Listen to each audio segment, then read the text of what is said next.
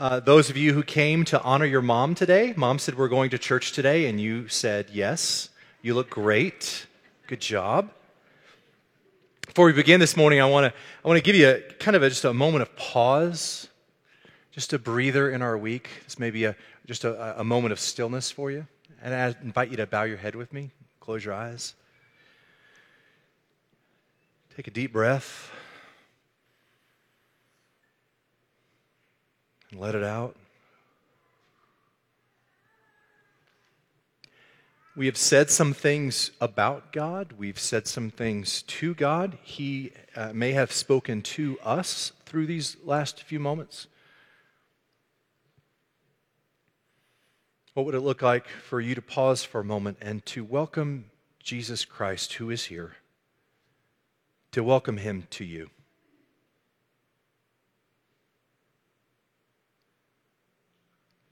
Jesus, in this moment, I welcome you in my life.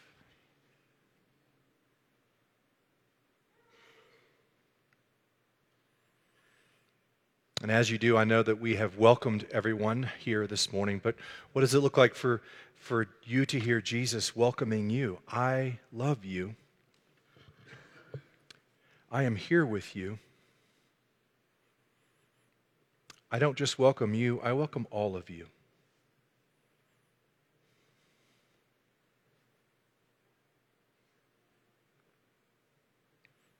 And so, Jesus, we enter these next few moments together as we begin to open your word, just with you, very present with us, longing to speak to us and walk with us and sit with us. We welcome you. In Christ's name we pray. Amen. I've been intrigued with this question that I think is buried deep in the hearts of all of us, actually. It's deep in our souls, and it's this: if people really knew my story, who I really was, what I have done, would they accept me?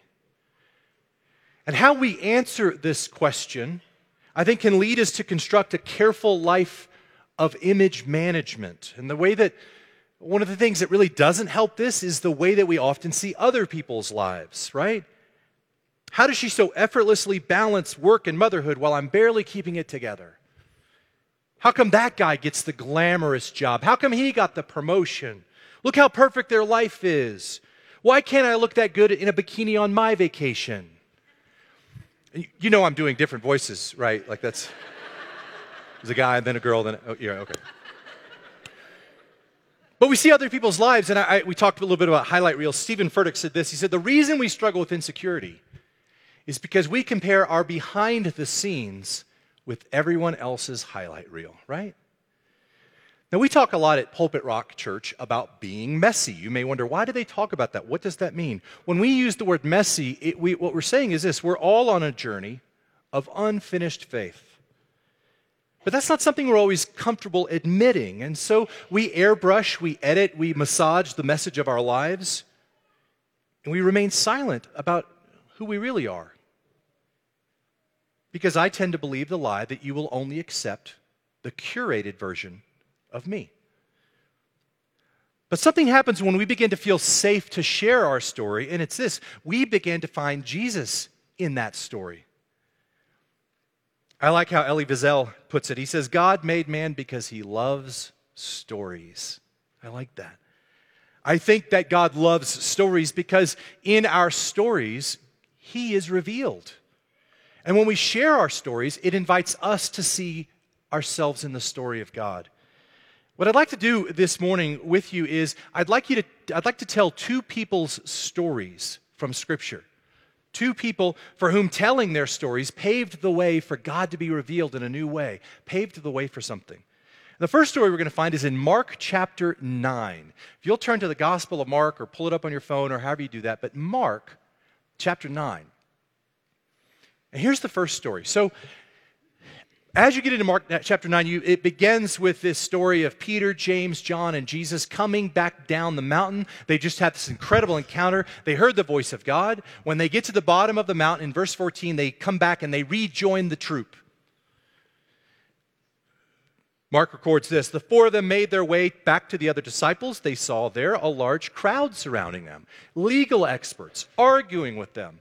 As soon as the crowd saw Jesus, they were astonished. They all ran up to greet him, and he said, "What's all the fuss about?" "Teacher," said someone from the crowd, "I brought my son.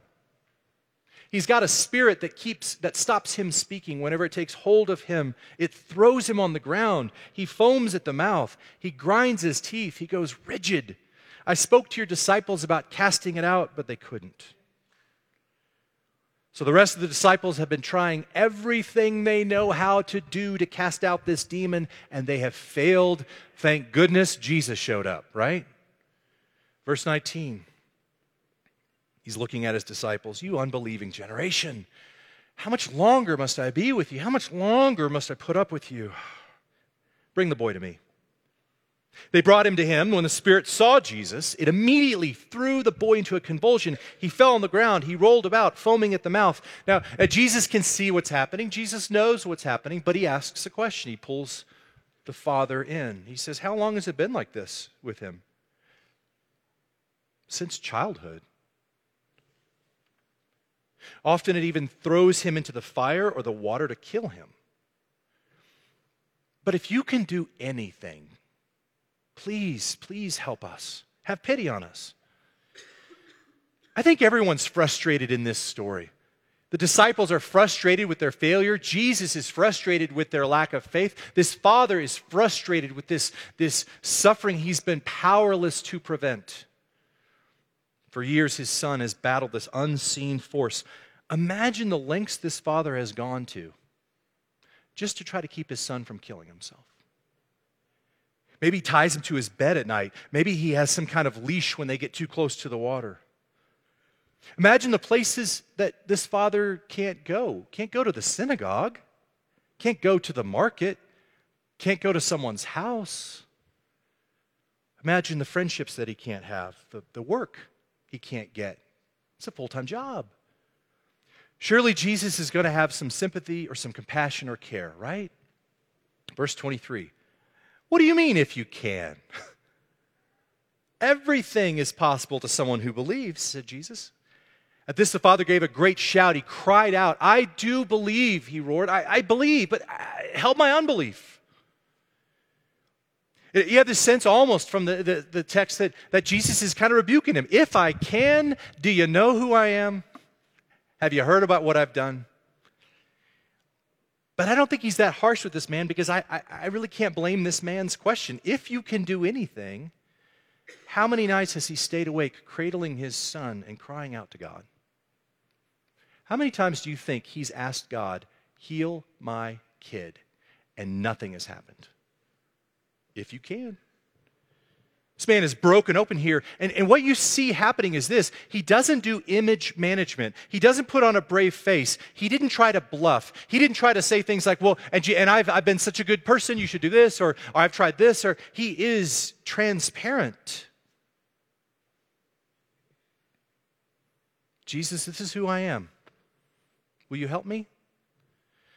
I don't know. I can imagine this. This is just conjecture. I wonder what it was like in the early days when his son was little, and people would come by and he was dealing with this thing, and they would ask him, "Hey, how is your son?" "Oh, it's all good. It's all good." "Well, how are you doing with that?" "Oh, it's fine." "Well, how's it going?" "Oh, we're making some progress. Yeah, got a new doctor we're talking to, and yeah, things are good." I don't know. But he doesn't do it here. "I do believe, help my unbelief." And this is unfinished faith, and Jesus responds to this unfinished faith by casting out this demon, and the boy is restored. Now, of course, on the main level, this is a story about the power of Jesus. On another level, it's about the power of faith. But I submit to you that on another level, this is about the power of our story. Here is the Father's story. "I do believe, help me in my unbelief." It's a risky move to admit in front of a whole crowd of people that you don't have it all together, that your faith is unfinished. He's admitting that he's a failure. I've failed. I've tried everything I could to help my kid, and I couldn't do it. I feel like the worst father ever.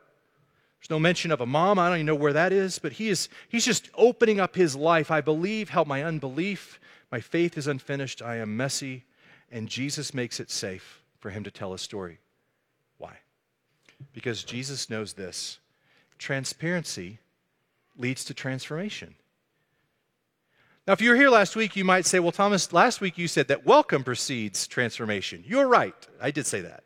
When we accept one another, it opens the door for Jesus to go to work. But what I want to share with you today is there's another tool of transformation, and it's transparency.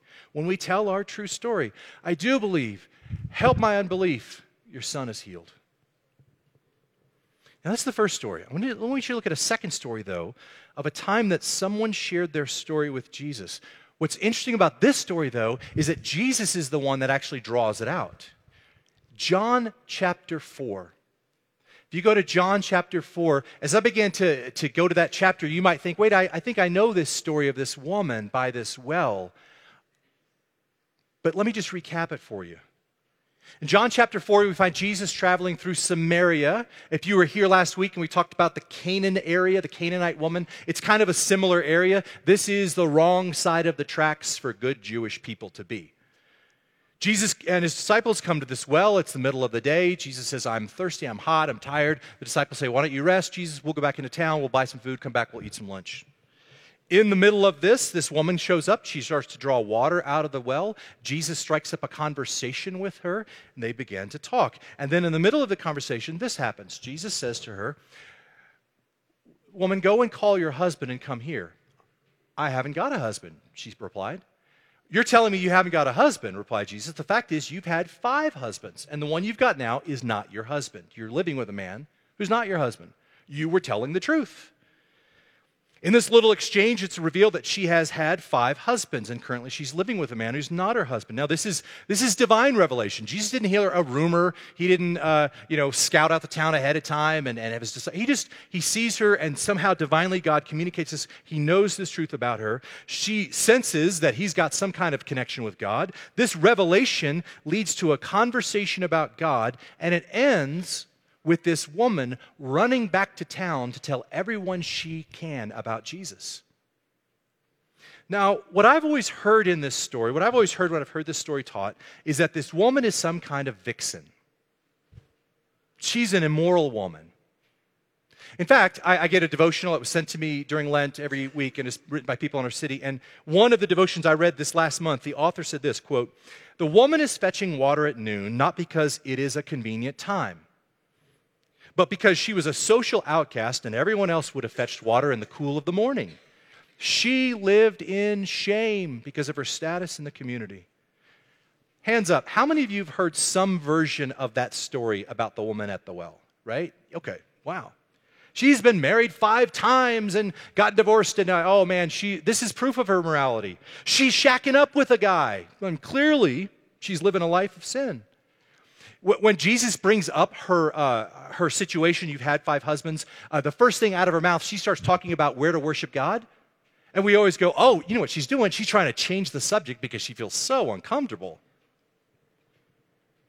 But if you strip away what we've added and you just pay attention to the text, you find this is not a story of sin as much as it is a story of suffering. We're shocked to find that this woman had been married 5 times, but many people in the ancient world often found themselves widowed due to death or disease, sickness. They were remarried. They were in these situations maybe 2 or 3 times. John actually does not tell us anything besides the words of Jesus. You've had 5 husbands. We don't know why. John doesn't say why the woman was at the well at noon. The idea that she's there because she has been shunned by the community has no substance in the text. John simply points out that it's noon. Why does he point that out? Because that explains why Jesus is tired and hungry and why his disciples are gone and he is alone talking to this woman. And what about this line when she does that? So he says, you've had 5 husbands. The next words out of her mouth are, well, sir, I can see that you're a prophet. Clearly you have some kind of divine connection. Let me ask you this. Our ancestors worshiped on this mountain, but you, the Jews, say that Jerusalem is the place where people ought to worship. So which is it? And our assumption is Jesus brought up this thing about her husbands, and she's so uncomfortable, she changed the subject by this random theological question, right? But let me ask you this. Where in the Gospels do you ever see Jesus being dissuaded from a conversation he wants to have? Never. I don't think she's outfoxing him at all. Do you know the most frequent criticism that we get at Pulpit Rock? It's not Jonathan's jokes. That's actually the second most frequent criticism we get. It was funnier in the first service when you weren't in here, but now I just feel mean. The most frequent criticism that people often lob at our church is, you guys don't talk about sin enough. Let me shoot straight with you. We should talk about sin, and we do talk about sin, but how we talk about sin is so important. There are so many bad ways to talk about sin that lead people to shame or guilt, but doesn't offer them true hope and transformation. We want to take our cues from the ways that Jesus talked about things. Nowhere in this story, I'm going to startle you when I say this, because you're going to go, no, it's surely in here. Nowhere in this story does Jesus tell her to stop sinning. He doesn't say, go get back together with your last husband. He doesn't even say, stop living with the man. Now, why does he not say this? I mean, clearly this woman's a sinner. I mean, I'm a sinner. You all are sinners. Why doesn't he bring this up? Why does Jesus blow his big chance to call sin, sin? Because maybe hers is not primarily a story of sin, but a story of suffering. Step back for a minute. Peel away all the shame and the stuff we've kind of labeled her with. Just let her story sink in from the text. She's had 5 husbands. 5 times she gave her life, she gave her heart to someone, and it got ripped away. Maybe some of her husbands had died. Maybe some of her husbands had divorced her. Maybe some of her husbands had cheated on her. Maybe she had cheated on one of her husbands. We don't know. Now she's living with this man. Why? We don't know. After having 5 husbands, it might be the only option she has as a woman with no means of income, just trying to find a place to sleep at night. The point is, we just don't know. Now, is there sin here? Yeah, there's sin probably in this story, just like there's sin probably in every one of our stories. Jesus saw her sin. He knew he was going to deal with her sin one day. But the biggest story in her life in this moment by this well was not sin. It was her trusting a God she cannot find. He's not on this mountain. He's not on this mountain. He's not in my life. Where is he? Trusting this God that had failed her 5 times. Trusting this God that has been so far away from her whole life that it's almost hard for her to realize that he might be standing 2 feet away. And we say, well, she changed the subject. Did she? If you were a woman with this story and you begin to share it with a man like Jesus and you begin to sense that he knows God personally, don't you think at some point you'd want to ask a question about God? About what it means to worship him? About where you can find him? About where he's been all these years when he hasn't been in your life? I don't believe her theological question is a diversion at all. I think it is the deep longing of her heart. Where is God? Is he on that mountain? Just that mountain? Is he here? Is he in my story? Like I said, what I love here about this story that's different is that Jesus is the one that calls this story out of her. As Lynn Cohick writes, Jesus guides us to answers for which we had no questions. The gospel is far more encompassing than either the Samaritan woman or Jesus' disciples realized. Jesus challenges social prejudices, brings visibility and voice to the invisible and silent in society. And then she says this, in giving a voice to the Samaritan woman, John encourages us to tell others about our encounters with the Savior. And may those who hear our story, by God's grace, respond like the townspeople, believing because of our testimony.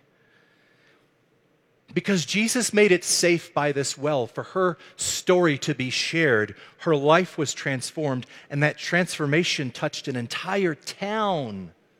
Transparency leads to transformation. Now, those are the 2 stories that we see in the book. What about us today, 2019? What happens to us when we find it safe to share our story? I want to share 3 stories with you. Here's the first one. This week I got a chance to speak at Life Network to their staff. How many of you guys are familiar with Life Network in our city? Yeah. If you don't know them, their work is towards saving the lives of unborn children in our city. People will walk into one of those centers. A woman will walk in and she's pregnant and it's unwanted and she wants to terminate this pregnancy, and she's heard that this place will do free ultrasounds, whereas it's going to cost them $1,000 somewhere else. And so they're coming for that, or maybe they're coming because they heard there's some resources here, or they just need some guidance, whatever. They walk in the door. Life Network helps them. They also help saving the lives of parents as well. This is something I really love about Life Network, is they care about life beyond the womb.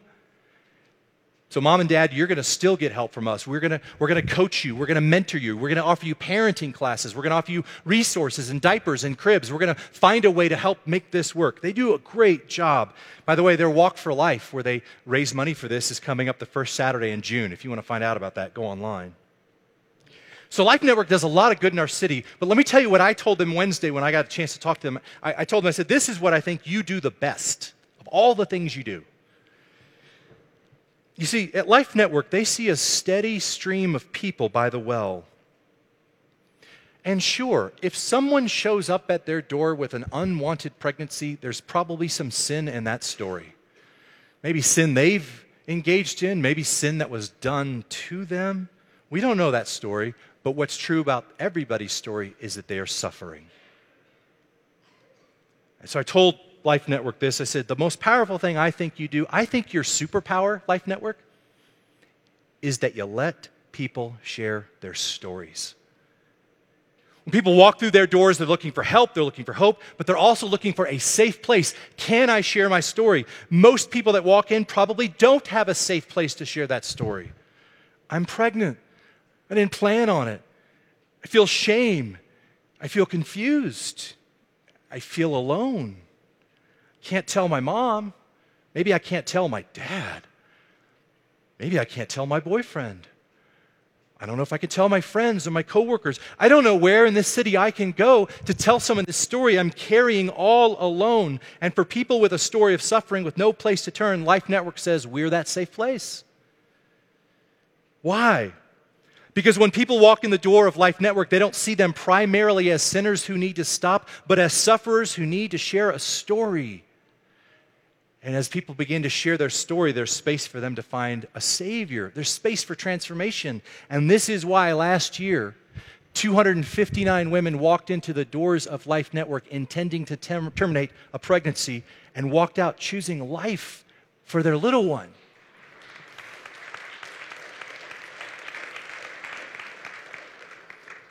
Because being a safe place for people to share their stories paves the way for transformation, literally. As I'm thinking about you today, I wonder, there might be some of you who are in that situation. You can empathize. You felt like you didn't have a safe place. Maybe you regret decisions that you made. I want you to hear that Jesus sees you. He sees your suffering. He wants to be part of your story of forgiveness and hope and healing. Story number 2.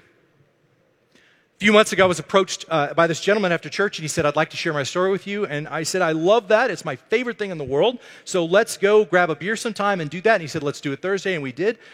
He started telling me about his struggle with OCD, obsessive compulsive disorder. Now, cards on the table, in 30 years of ministry, I've never had anybody tell me a story about having OCD. It was eye-opening to me. I didn't really know what was going on. It was eye-opening to me to hear the story of his suffering and how it had gripped him, but also to hear ways that Jesus had given him victory in this. It was great. We finished up this story, and he said, look, I don't know what you can do with my story, but if anyone ever comes to you and says that they struggle with OCD, I'm here as a resource, and they can talk with me. And I was like, man, that is so kind of you. That is so great. And as I walked away, I thought, well, Lord, I've only had one person in 30 years bring this up to me, and it was just this week. So I don't know where that's going to go, but that's kind. I'll file it away. 1 week later, we get an email. I don't go to your church, but I struggle with OCD. Is there anybody at your place that can talk with me? We got them together. This is what's amazing. This guy had the courage to share a story with me. Sometimes when you share your story, you don't even know how your transparency is going to pave the way for someone else's transformation. He didn't even know that the clock started ticking. All right, last story. About a month ago, we had this thing at Pulpit Rock called Adult Swim. Adult Swim is an event we do for parents multiple times throughout the year. We kick the kids out of the room. It's just parents in the pool. We talk about important things. I think it's one of the best things we do as a church.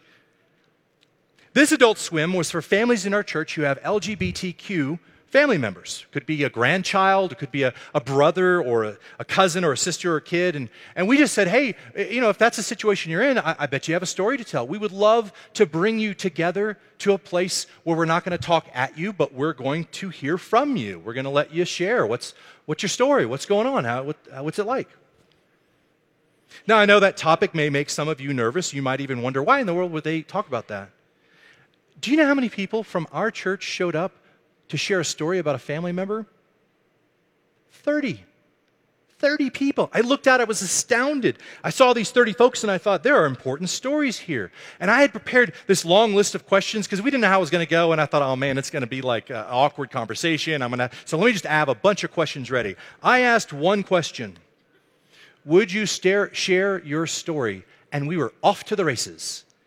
And an hour and a half later, I was like, okay, can you stop sharing your stories? Because it's time to go. We have to go have dinner, but change phone numbers and keep having conversations. Over and over again, what I heard was this. And this encouraged me and broke my heart at the same time. Over and over. This is the first time we've ever shared our story in a church. We didn't know church could be a safe place for that. People, what I want you to hear this morning is that Jesus makes it safe to share our stories. And when we are transparent, it paves the way for transformation. So as I close, let me ask you to consider this. Will you live a life of image management or transparency?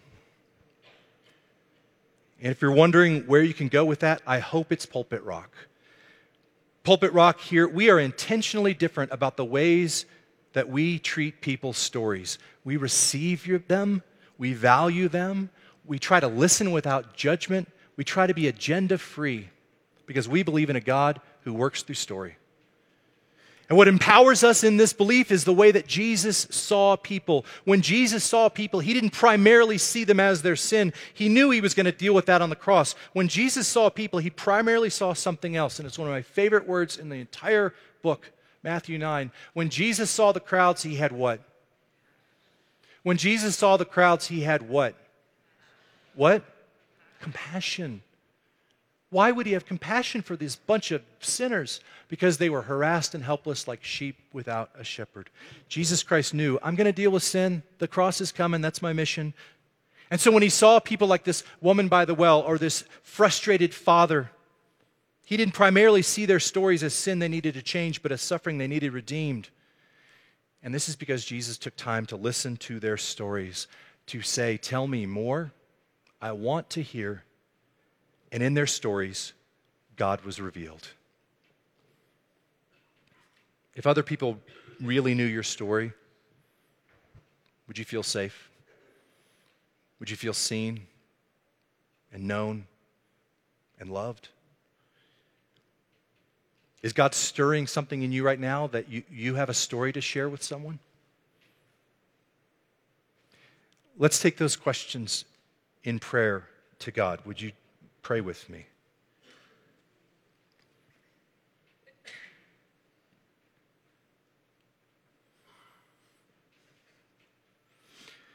Jesus, we know that the first person that we want to be transparent with to begin to see transformation in our life is you.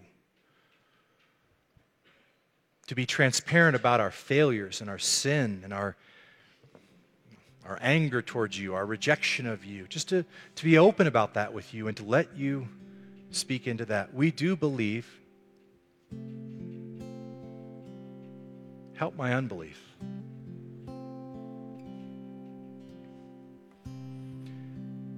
Jesus, there are parts of our story that just like this woman, you already know, but we've never had a conversation with you about it. Are you safe for me?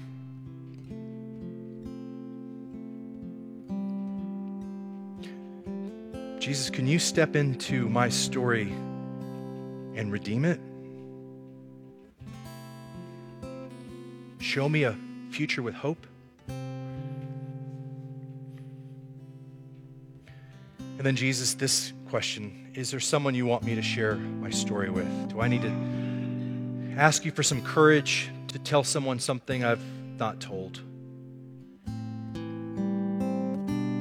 And by faith to see that you make it safe. We ask this in Christ's name. Amen.